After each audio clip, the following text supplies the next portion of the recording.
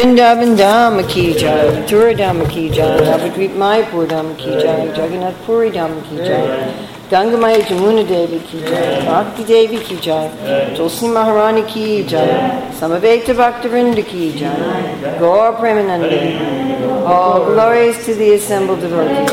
All glories to the assembled devotees. All glories to the assembled devotees. All glories to Sri Guru and Gauranga. All glories to Srila Prabhupada. Namo Om Vishnu Padaya Krishna Prasthaya Bhutale Srimati Bhaktivedanta Swami Niti Namane. Namaste Saraswati Deve Gauravani Pacharani Nirvisesa Nirvadi Paskachade Satarane.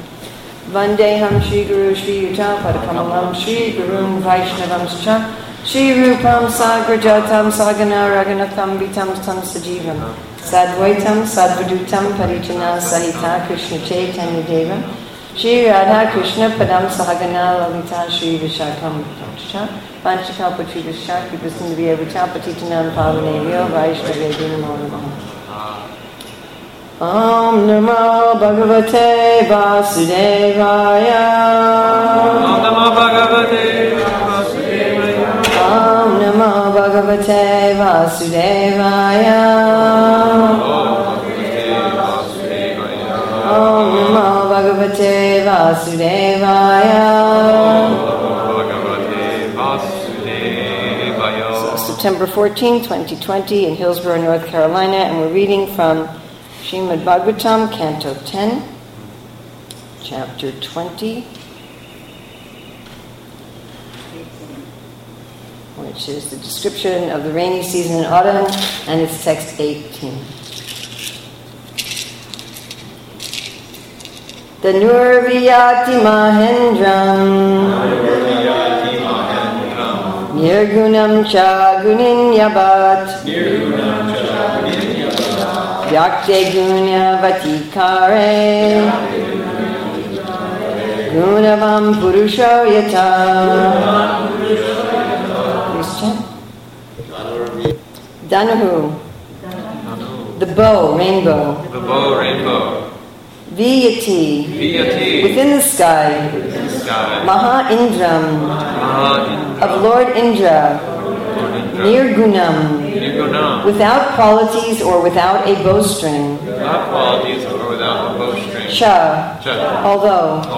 Gunani. Gunini. Within the sky, which has definite qualities like sound. Within the sky, which has definite qualities like sound. Abat. Appeared. Vyakte. Vyakte. Within the manifest material nature.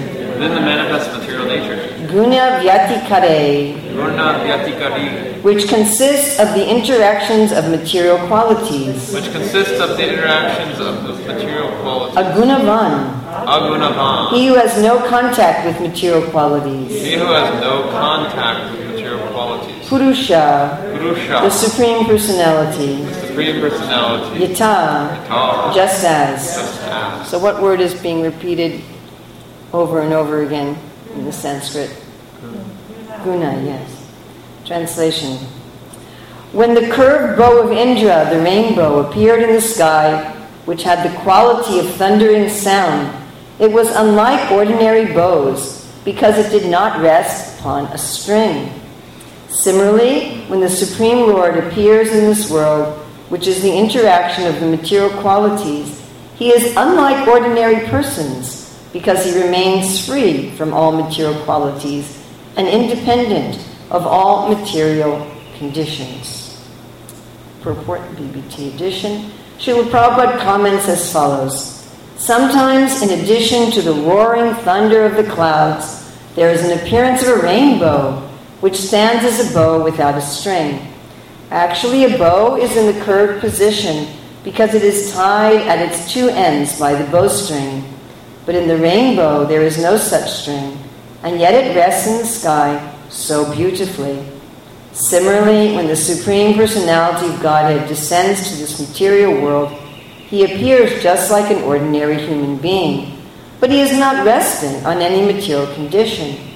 In the Bhagavad Gita, the Lord says that he appears by his internal potency, which is free from the bondage of the external potency.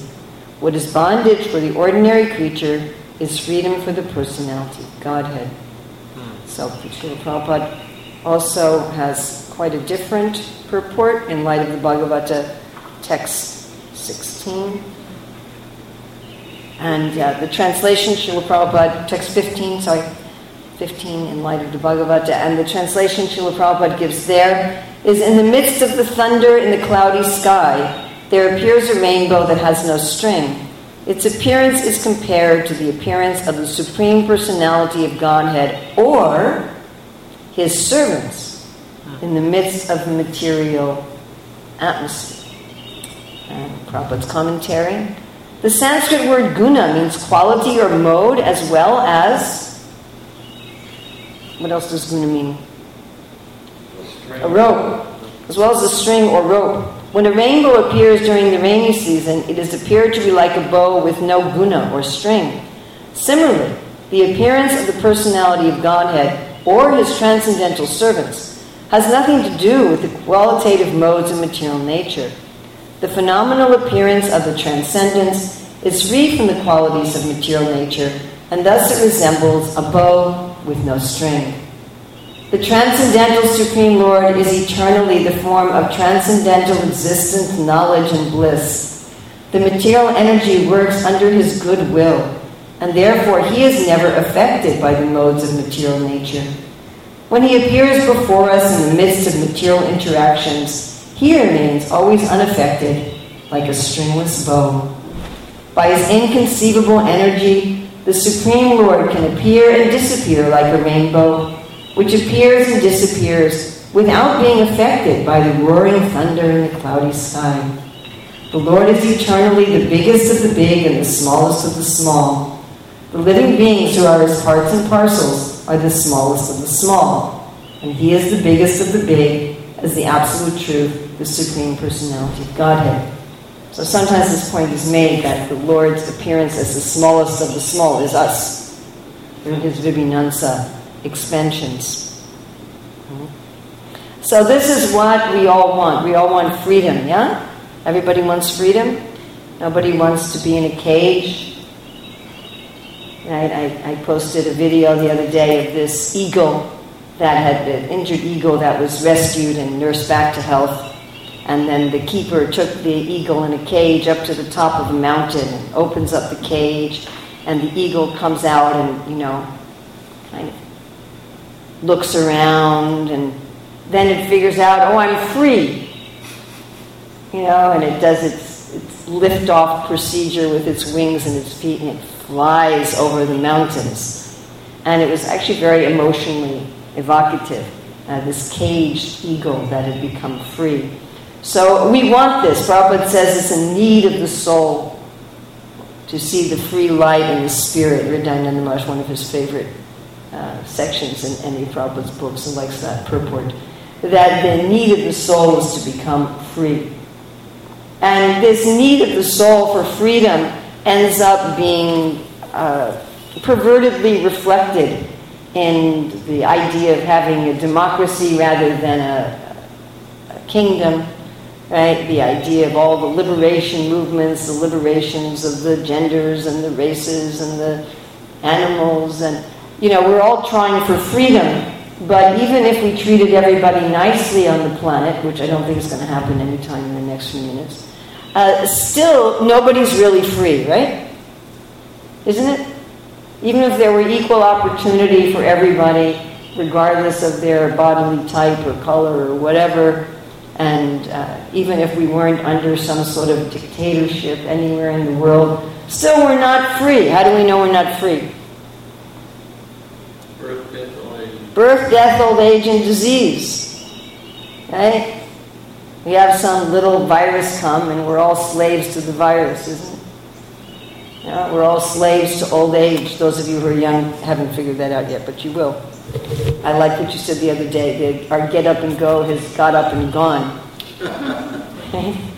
It's just interesting. I was thinking when I was here in my 30s, and I was a Gurukul teacher, so I was having the children from 4:30 in the morning until 2:30 in the afternoon, and I could do that. And yesterday I gave 3 hours of class on Zoom, and then I had to take a nap. It's like, okay. And we're slaves to that.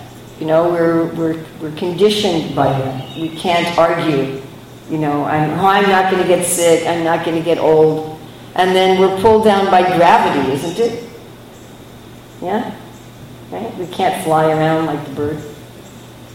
We're very restricted where we can go, when we can go.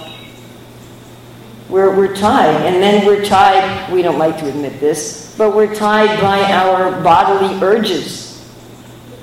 Now, if you've ever done, like I used to do a total fast on Ekadasi, no food, no water, no sleep. But how long can you do that for? And especially the sleep would get to. Like about 2 o'clock in the morning it would be.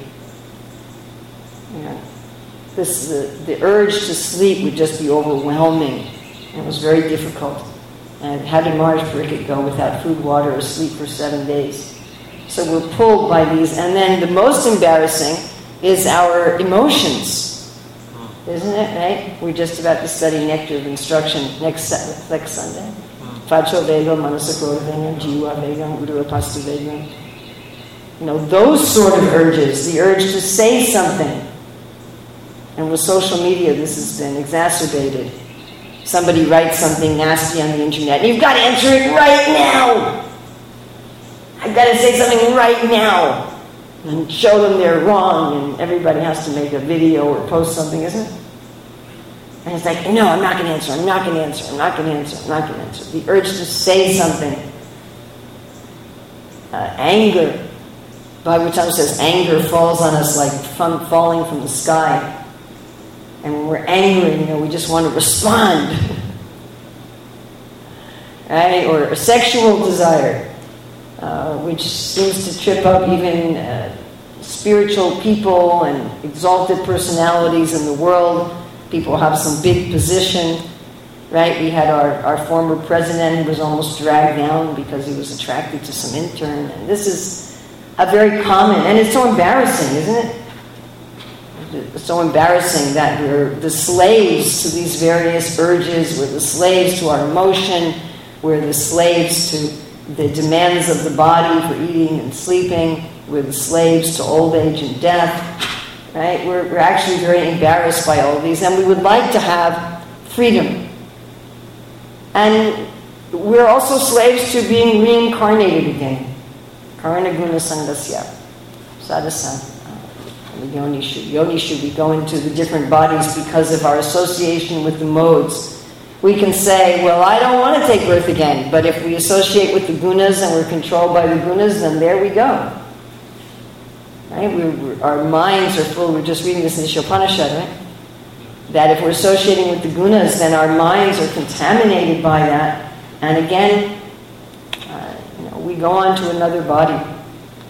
Prabhupada writes that even, supposedly spiritual people and scientists and philosophers, they may pose themselves as very exalted, but privately they're under what the modes of nature that are controlling them. And we had that painting in the BBT book of puppets on strings. There's Krishna and there's Maya as goodness, passion, ignorance, sattva, rajas, and tamas, with strings manipulating us. And it's a very embarrassing thing. And Krishna is not controlled by these gunas. He's like a rainbow without a string. When I was in Hawaii, I had lots and lots of rainbows, because on the side of the big island, on the rainy side of the big island where we were, there was lots of rain, but also a lot of sun. And so it was very common to see rainbows or double rainbows. And practically every week we were seeing some rainbows. And there's nothing holding it. Right? So Krishna appears to be here like one of us, but he's not. He's not conditioned by this world. He's not being forced. If Krishna displays some emotion, it's out of love. It's not out of the force of chemicals in the body. All of our emotions are just bodily chemicals. You know that. Some chemicals flood our body, and then our mind interprets that as an emotion. And then what's even funnier is the mind comes up with all kinds of philosophical and logical justifications for the emotion that's just a bunch of bodily chemicals. It's quite a fascinating procedure. And we get a whole set of beliefs and ideologies around these things. So Krishna is not like that. When Krishna exhibits anger, it's a rasa. When Krishna engages in horror, it's a rasa. It's just a free exhibition of love. Right? Even when Krishna sleeps, it's like that. He's not being forced to sleep. He rests because it's pleasurable. He eats because it's pleasurable. He's not forced by some kind of sense of hunger. And people don't understand this when they read Patram Pushpam Palam Tvayam Yame Bhakti Priyachati. They think, oh, Krishna's hungry. He wants some leaves to eat. He wants some lettuce and some kale because he's hungry. But no, he's not hungry in that sense. Not like that. Of course, we were studying yesterday. We gave a class last night in New York on the section from the Bhagavatam where Krishna leaves the rasa dance and then he comes back to the gopis, and the gopis are not very happy that he left. You know, they're not very happy. I mean, the sadhana siddha gopis, they were persons like us, or persons who were in Ram Leela and waited millions or billions of years for Krishna to appear, or the personified Vedas, who had seen Krishna's pastimes the last time he came, and then they had to wait till other beings could become the personified Vedas, so then they could become Krishna's gopis. So they're waiting for billions of lifetimes, and finally they get to be in Vraj. Finally. And then they have to wait till Krishna plays his flute in the autumn Karti. You know, after he does the Vasgrahan Leela, they said, now? No, wait. And they waited, and they finally run to Krishna, and then Krishna says, go home.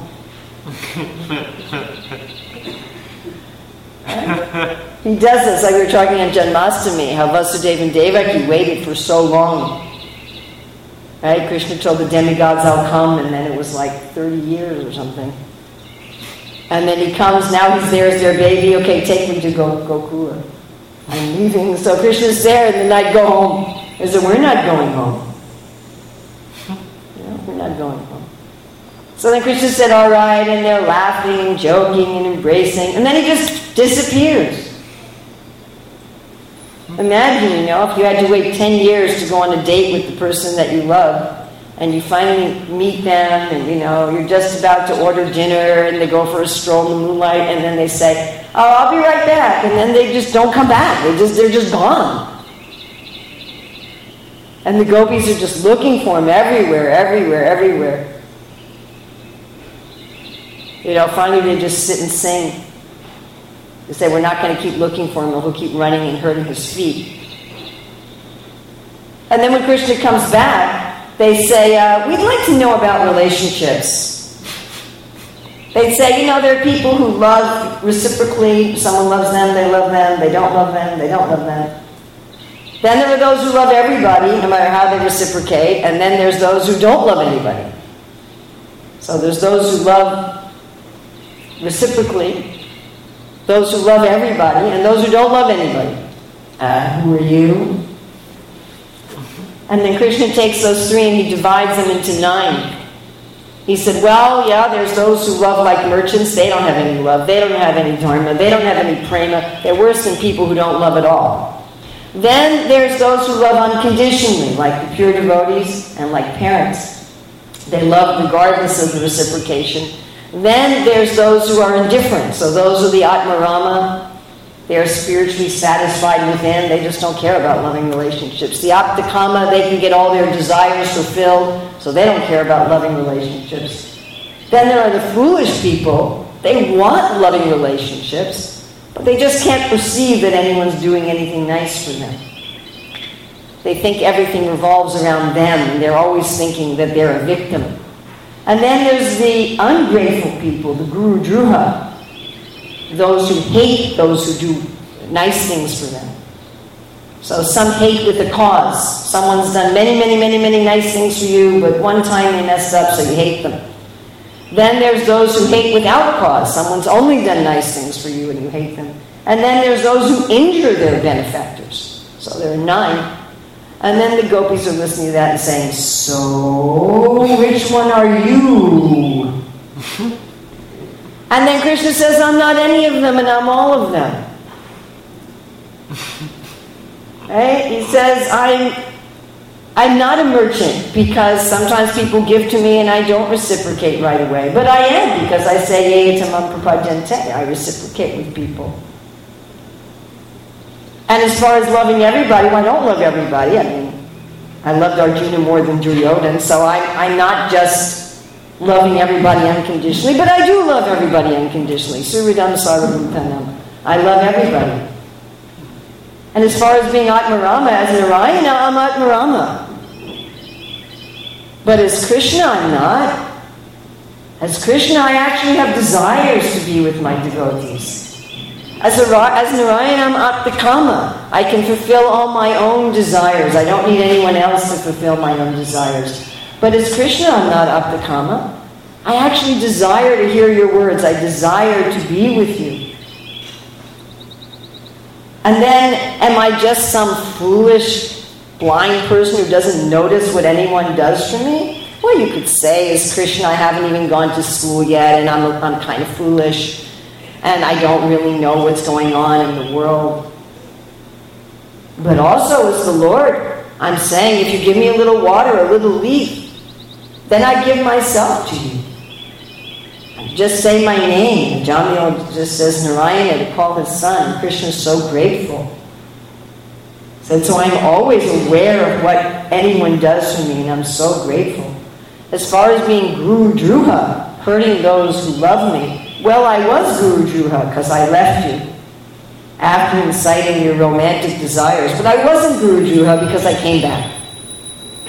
So Krishna's saying, in one sense, I look like someone of the world, and in another sense, I'm not anyone of the world. He says, my reciprocations, my dealings are in a completely different category.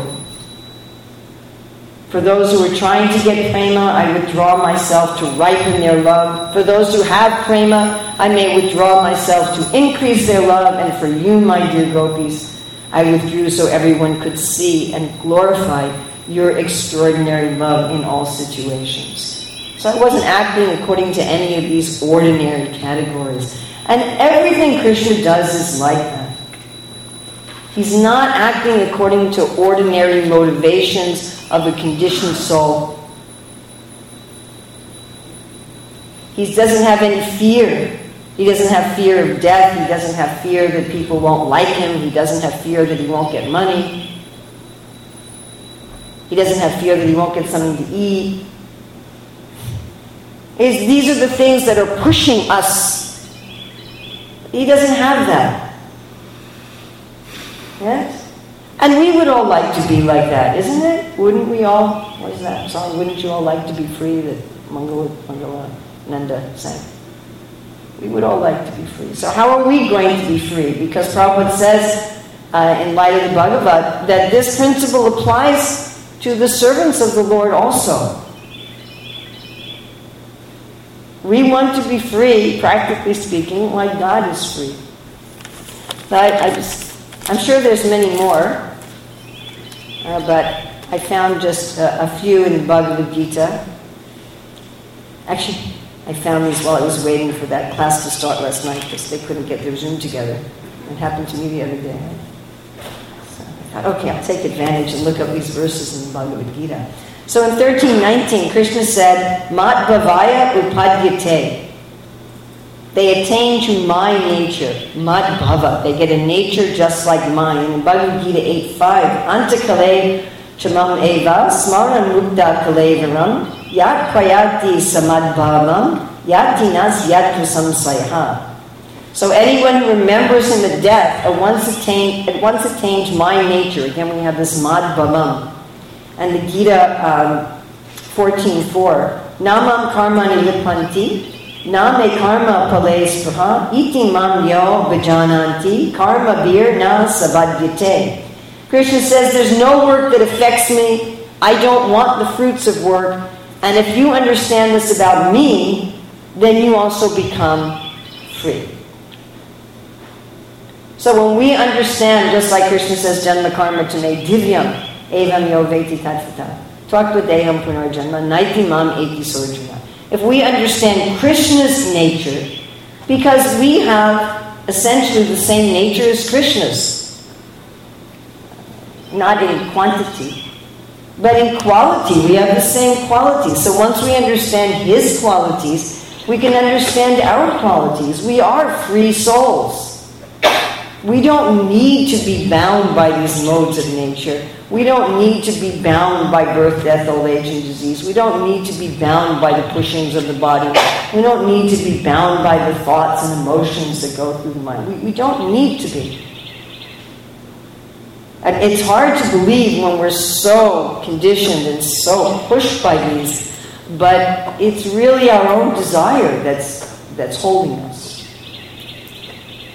You know, Bhaktisiddhanta Saraswati talked about someone holding onto a tree, and they're saying, "Let me go, let me go, let me go." You know, I'm sure you've all heard how the way they train elephants, they put these heavy chains around their feet to tie them to something. Take one foot, put a heavy chain around it, so at night, so the elephant can't wander off. And after a while, all they have to do is tie a piece of grass around the elephant's foot, and it doesn't try to get away. You know, so we're thinking, just like Prabhupada said, we could become Krishna conscious in a moment if we surrender to Krishna. We're thinking, oh, you know, I'm the victim here. But it's our own attraction to the modes. It's our own desire to be separate from Krishna that's binding us. Just like in ordinary life, the criminals in jail because of their own desires. I mean, it does happen. But generally speaking, governments don't just randomly arrest people and throw them in jail for no reason. Some governments do. But generally speaking, we can have some assurance that if we're law-abiding citizens, we're not going to be just randomly thrown into jail. But certainly in Krishna's government, they don't make mistakes like that. You know, where they don't have some racism or something. We're in prison because we want to be in prison. Just like someone taking intoxication who's under the control of the intoxicant. When I used to take my high school students often to the courthouse, so at least from what I saw anecdotally, like 80% of the criminal cases, the person had been intoxicated. So the intoxication makes them do crazy things, but they're voluntarily taking intoxication. So we voluntarily put ourselves under the control of Maya, and then we're conditioned. But we don't need to be. So I was thinking in this regard about Krishna's lotus feet. You know, when Krishna's doing his pastimes here, his footprints are visible. We were reading about the Kaliya pastime, and how the residents of Vrindavan, when they saw the bad omens, they were following Krishna's footprints to the Kaliya lake. And the Acharyas explained that all the residents of Vrindavan, they walk around Krishna's footprints. They want to preserve them, even all the cows. And you could see the different marks, the lines. The footprints were so clear that even the lines in Krishna's feet were visible, so you could tell they were Krishna's footprints. But we know the demigods, when they come to this planet, they don't touch the ground. We were reading about Lord Brahma stealing the cows and the boys the other day. For some class somewhere. And how Lord Brahma, when he is apologizing to Krishna, he touches the ground.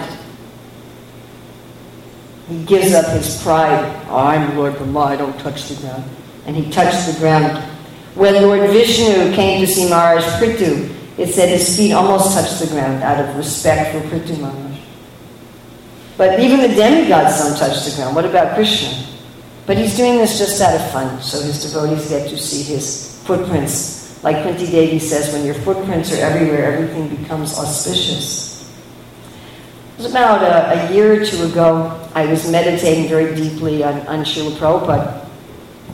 And I was meditating how the first time that I got to meet personally with Srila Prabhupada, he was sitting in such a way, he was leaning back like this, and he was sitting like this.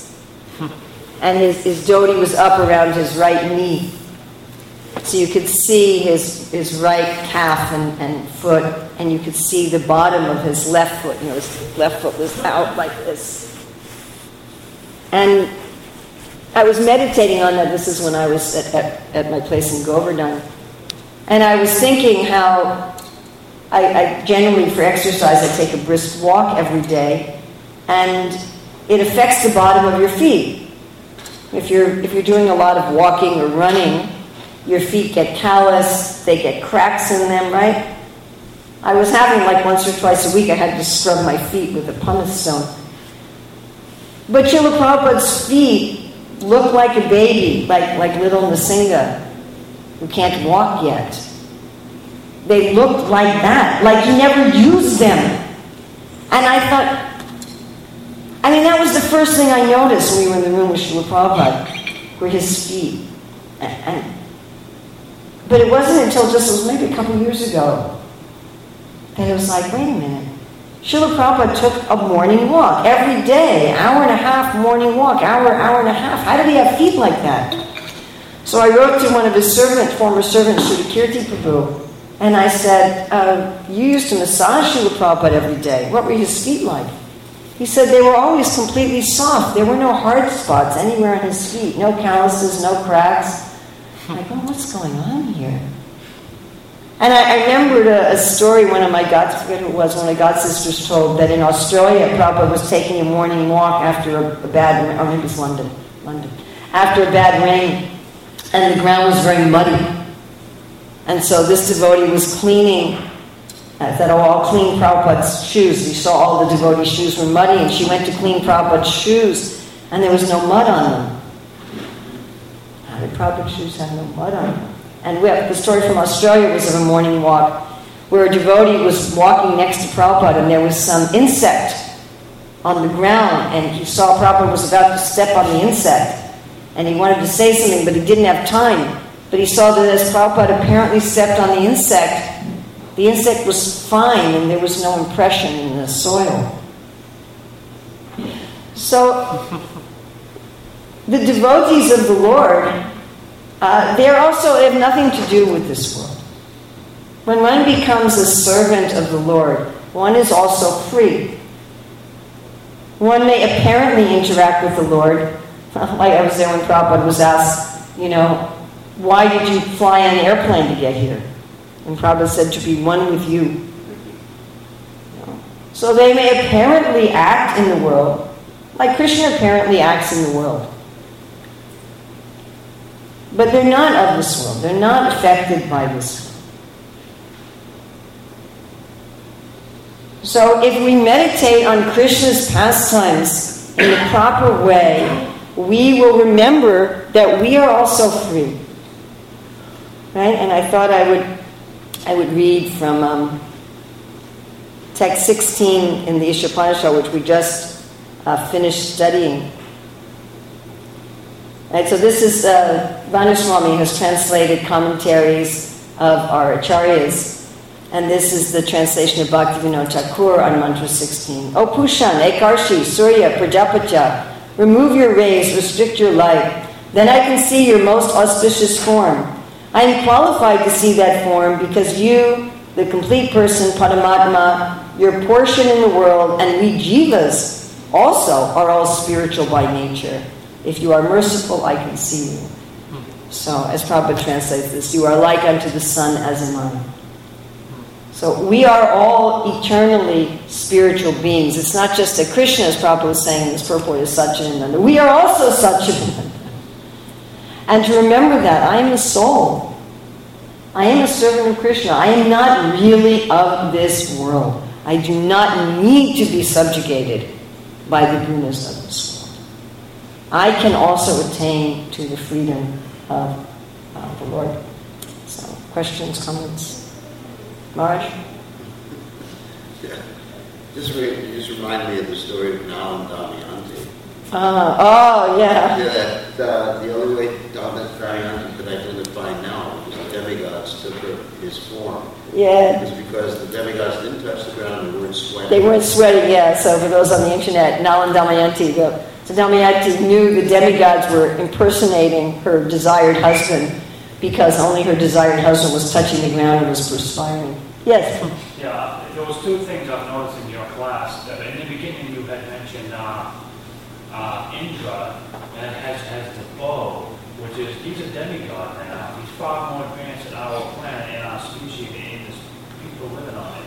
But yet he has a bow, and yet in our culture, in our earthly history, a bow and arrow is outdated. We got nuclear bombs here. I mean, a bow and arrow, to have a demigod for a bow and arrow, which to us, it's primitive. So you're noticing that the demigods like Indra have a bow and arrow, but in 2020 we think bows and arrow are primitive.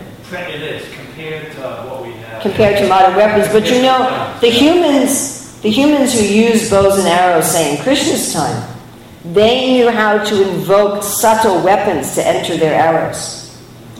You see this in the Indian movies of Ramayana and Mahabharata, and this really cartoony, my students called them special defects instead of special effects.